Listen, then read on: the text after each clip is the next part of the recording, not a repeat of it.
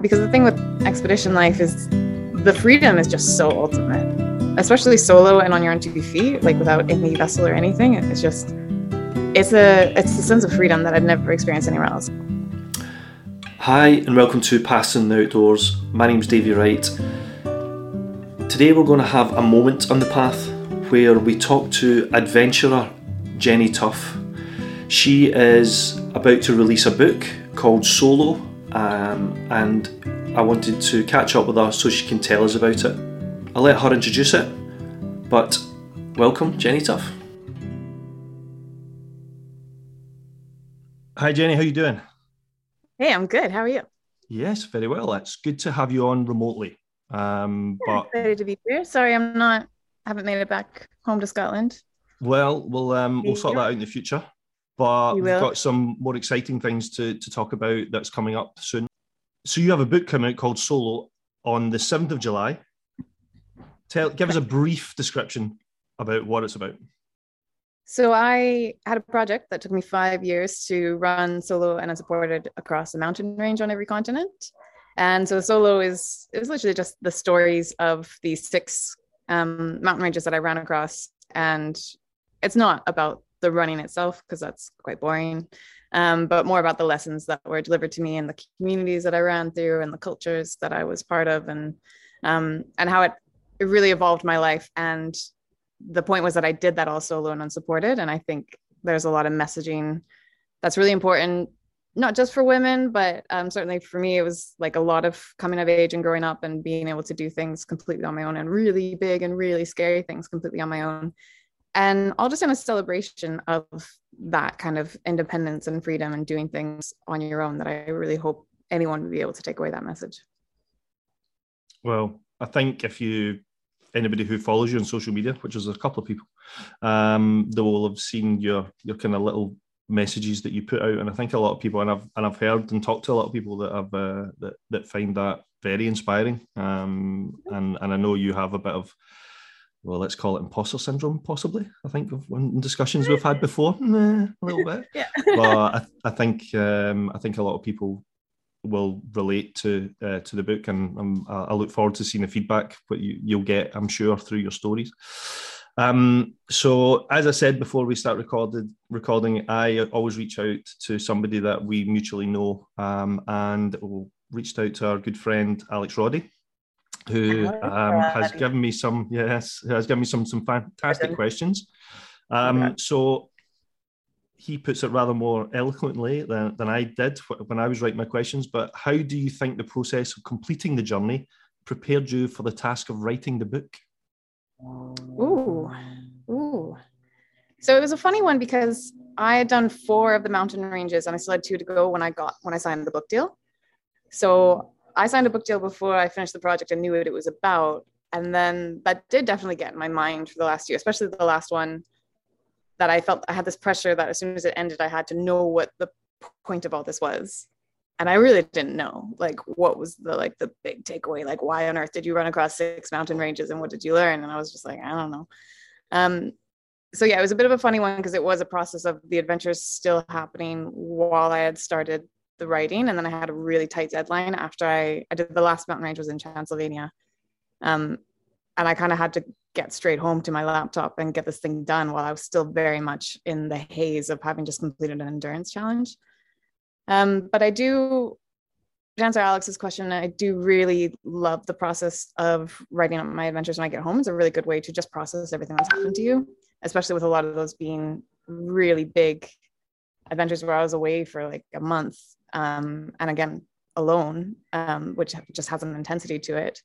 So getting home and writing them, I mean, whether book deal or not, that's what I do. I'm a writer. Like, I keep journals and stuff. So I did write them all just as my own way of processing them. Going back and rewriting them, knowing that the public were going to be able to read them. This is no longer a journal. This is now public facing. That was a bit more daunting, because I'm an introvert. I mean, that's probably why I get on with doing this kind of stuff. I'm a very introverted, private person. So sharing my struggles, my doubts, the things that I went through, like my thought process, everything that happened in my personal life, sharing that on the page, and knowing that other people might read that one day, that was really intimidating. That changed the project for me for sure. Well, yeah, I can't. Yeah, I can't imagine. I mean, from coming back from even smaller, much smaller adventures, if you like, than you have, I can tell you get that blues kind of phase, but to then have to sit down with the intensity of putting the or words to screen, as it were. Yeah. It must be quite difficult, or not difficult, challenging. Let's say. Yeah, I think there was, I mean, one thing that a lot of people tell you about really big journeys is that the meaning and the outcome might change years on from it finishing.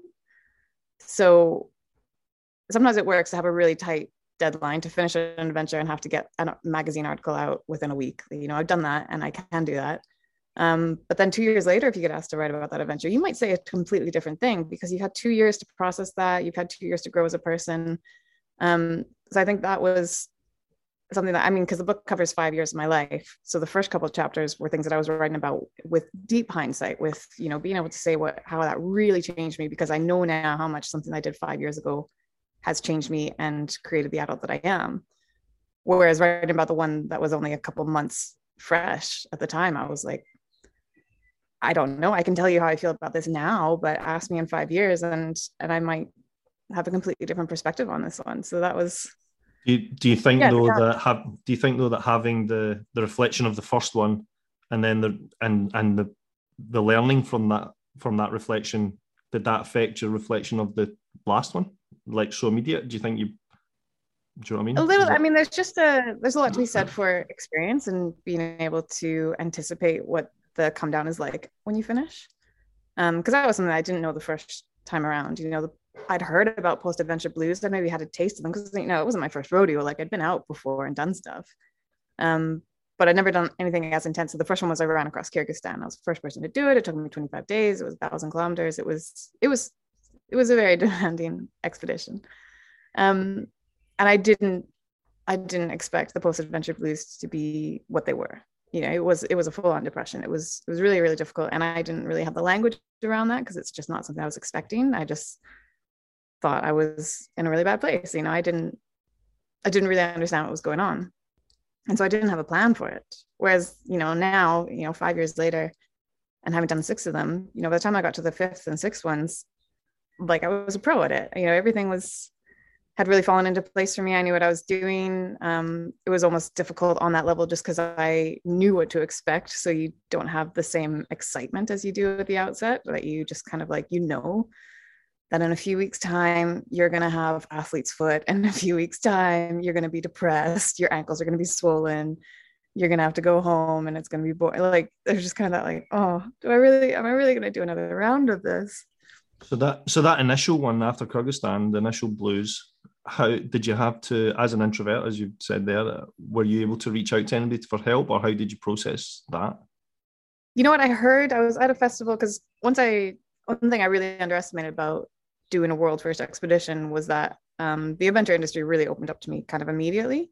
So I was very quickly thrust into public speaking and, you know, being guests on things. And I was at a festival that I was speaking at, and I heard another person who I really admired mention just really offhand post-adventure blues. And it was a phrase that I'd never heard or used before. And it just really clicked for me. And then I started just kind of looking into it and speaking to other people and hearing other people's approaches. You know, some people just say that they immediately treat it like a depression and they'll go as far as going on the drugs as soon as they go home. Whereas other people will just say, like, you know, it's a phase and I put a time limit on it. And when it's over and I move on. And everyone had their own approach. And of course, you know, that's mental health. Everyone's going to have their own approach. Everyone's going to have unique needs. But just having the language and knowing that it was a thing, that I wasn't just in a funk, that I wasn't just a sad person, knowing that there was a real thing with a real reason behind it. And I think anyone with anything to do with their mental health or even physical health, as soon as you have something relating to a diagnosis or a word to put on it, you're just like, okay, if I know what it is, then I know that I can treat it. Deal with it. And I know that this isn't me, this is a thing.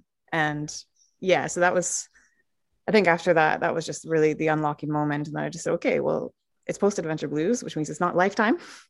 It's just for this little phase after Kyrgyzstan. And all I have to do is, you know, treat it like if you went on an expedition and you got injured, which is very likely, you would come home and you would treat that injury, which I normally do. I normally, like, yeah, my feet do get really messed up. My knees get sore, whatever it is. When I get home, I say, right, there's a physical plan of recovery. And now I just say, right, well, that's another injury that I picked up, is my mind is now a little bit goosed. And so when I get home, it's got to be on a recovery plan as well.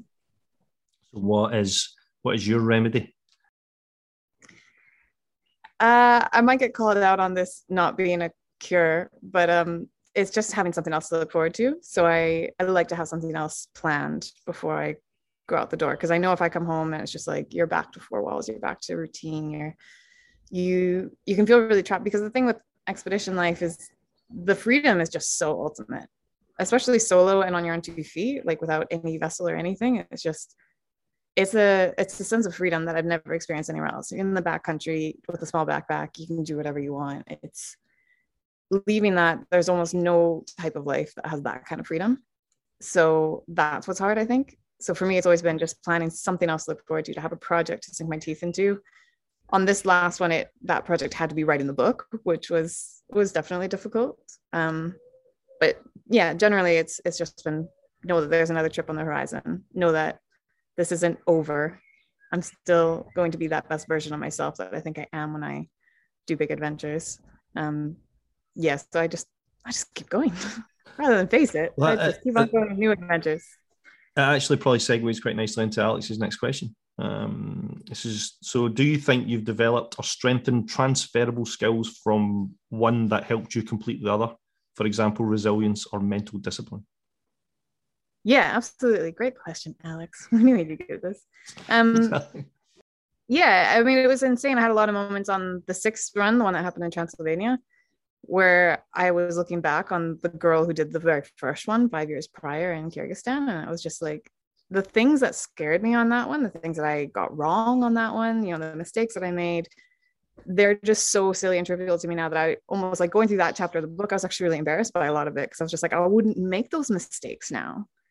And I wouldn't have that mindset. I wouldn't have that much fear. I mean, I still have fear and I still have anxieties and things that I find difficult, but I've mastered them to a whole new level by now.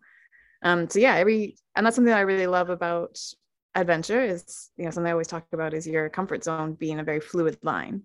What you're capable of, it might be here right now, but it's fluid. If you push that and you edge it out a little bit further, then you're capable of this much. And if you keep on going, and that's basically what I did over the last 5 years, is I took myself from this comfort zone and I brought it up to here. And yeah, so I just, yeah. From your learning and from your experience, you've been able to push that level. Exactly. Cool. Yeah.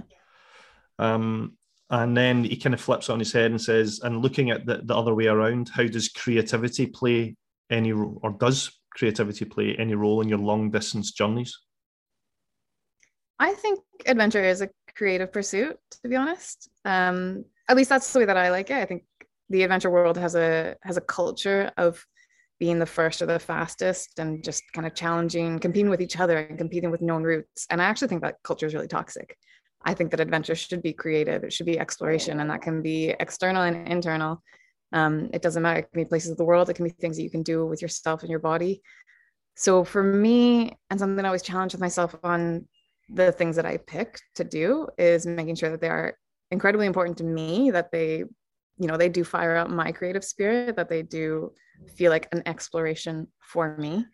That's way more important to me than anything to compete in. It's funny that 3 of those expeditions, I could have gone the whole Guinness World Record route and had my name like put up as the first person to do something. But I was like, I don't think that's what adventure is. I don't think that company, Guinness World Records, should actually be involved in outdoors pursuits. Like, it just didn't gel with me. I thought the vibe would be really ruined if I did that. And I'm glad that I did go down that route. Maybe I'd have a better career if I was the type of person that would pursue getting those titles. But 1,000 people could run across Morocco and they'll come back with 1,000 amazing stories, and they could take 1,000 different little routes because there's just so many ways to do something. Like, it just, no. Yeah, I suppose it's what you as a person, or what the individual who's going for it wants to take out of it. If it's a Guinness World Record, then that's what they want to get. If it's the experience and the personal growth, then to me that's just not really, and this might be a controversial statement, but to me that's not adventure. To me that's, you can be an athlete. No, that's great. Love athletes, admire them. But to me the first and fastest in the competition route, not adventure. It's adventure adjacent, but to me, that's an athletic challenge, which is a different thing. It's a different vibe. There's nothing wrong with it. It's just not what I did. So coming away from the kind of running and going on to some like the Silk Road race, which you've done, which is a competitive event, and I've heard you talk about that event before, and you put yourself under a bit of pressure because you had people behind you that may be catching you. How does that fit into that? I think that's where I get to let that athlete ego in the back of my mind. I think that's when I get to let her loose. And I've really found it a good balance for me to have this kind of like this adventure creative world where, I am this little left-wing hippie that just loves to run in the mountains and explore and meet new people. But there will always be that side of me that wants to push really hard, that wants to see what I'm capable of, that really wants to like get into that cave. So getting into the ultra racing world and kind of having the balance of the year of doing a couple of each, doing that athletic competition and then just doing the creative adventure, that's been a really good balance for me. So yeah, the Silk Road, I did it twice. I think I could have only been successful the way that I was because I had already run across Kyrgyzstan and had that time to really explore. So when I went back on my bike to compete in that race, I was able to put my head down and just see, okay, like I do know Kyrgyzstan now and I love Kyrgyzstan, but this time I want to see what I can put myself into. And then, you end up riding through the night and you don't see anyone or speak to anyone because you've just been hammering your pedals all night and keeping your head in your handlebars. And I love that stuff. But it was really important to me to already have had that base of an expedition across Kyrgyzstan that I did in my own way. Yeah. Okay, right. Well, we'll keep this one short and sweet because we're going to keep the rest of the juicy details for a sit down together. But looking forward to seeing how the public react to your book. I've heard good things from our previously mentioned friend Alex. He has let some. Or he's told me that it's very good. So I'm sure everybody else will too. So good luck with the launch.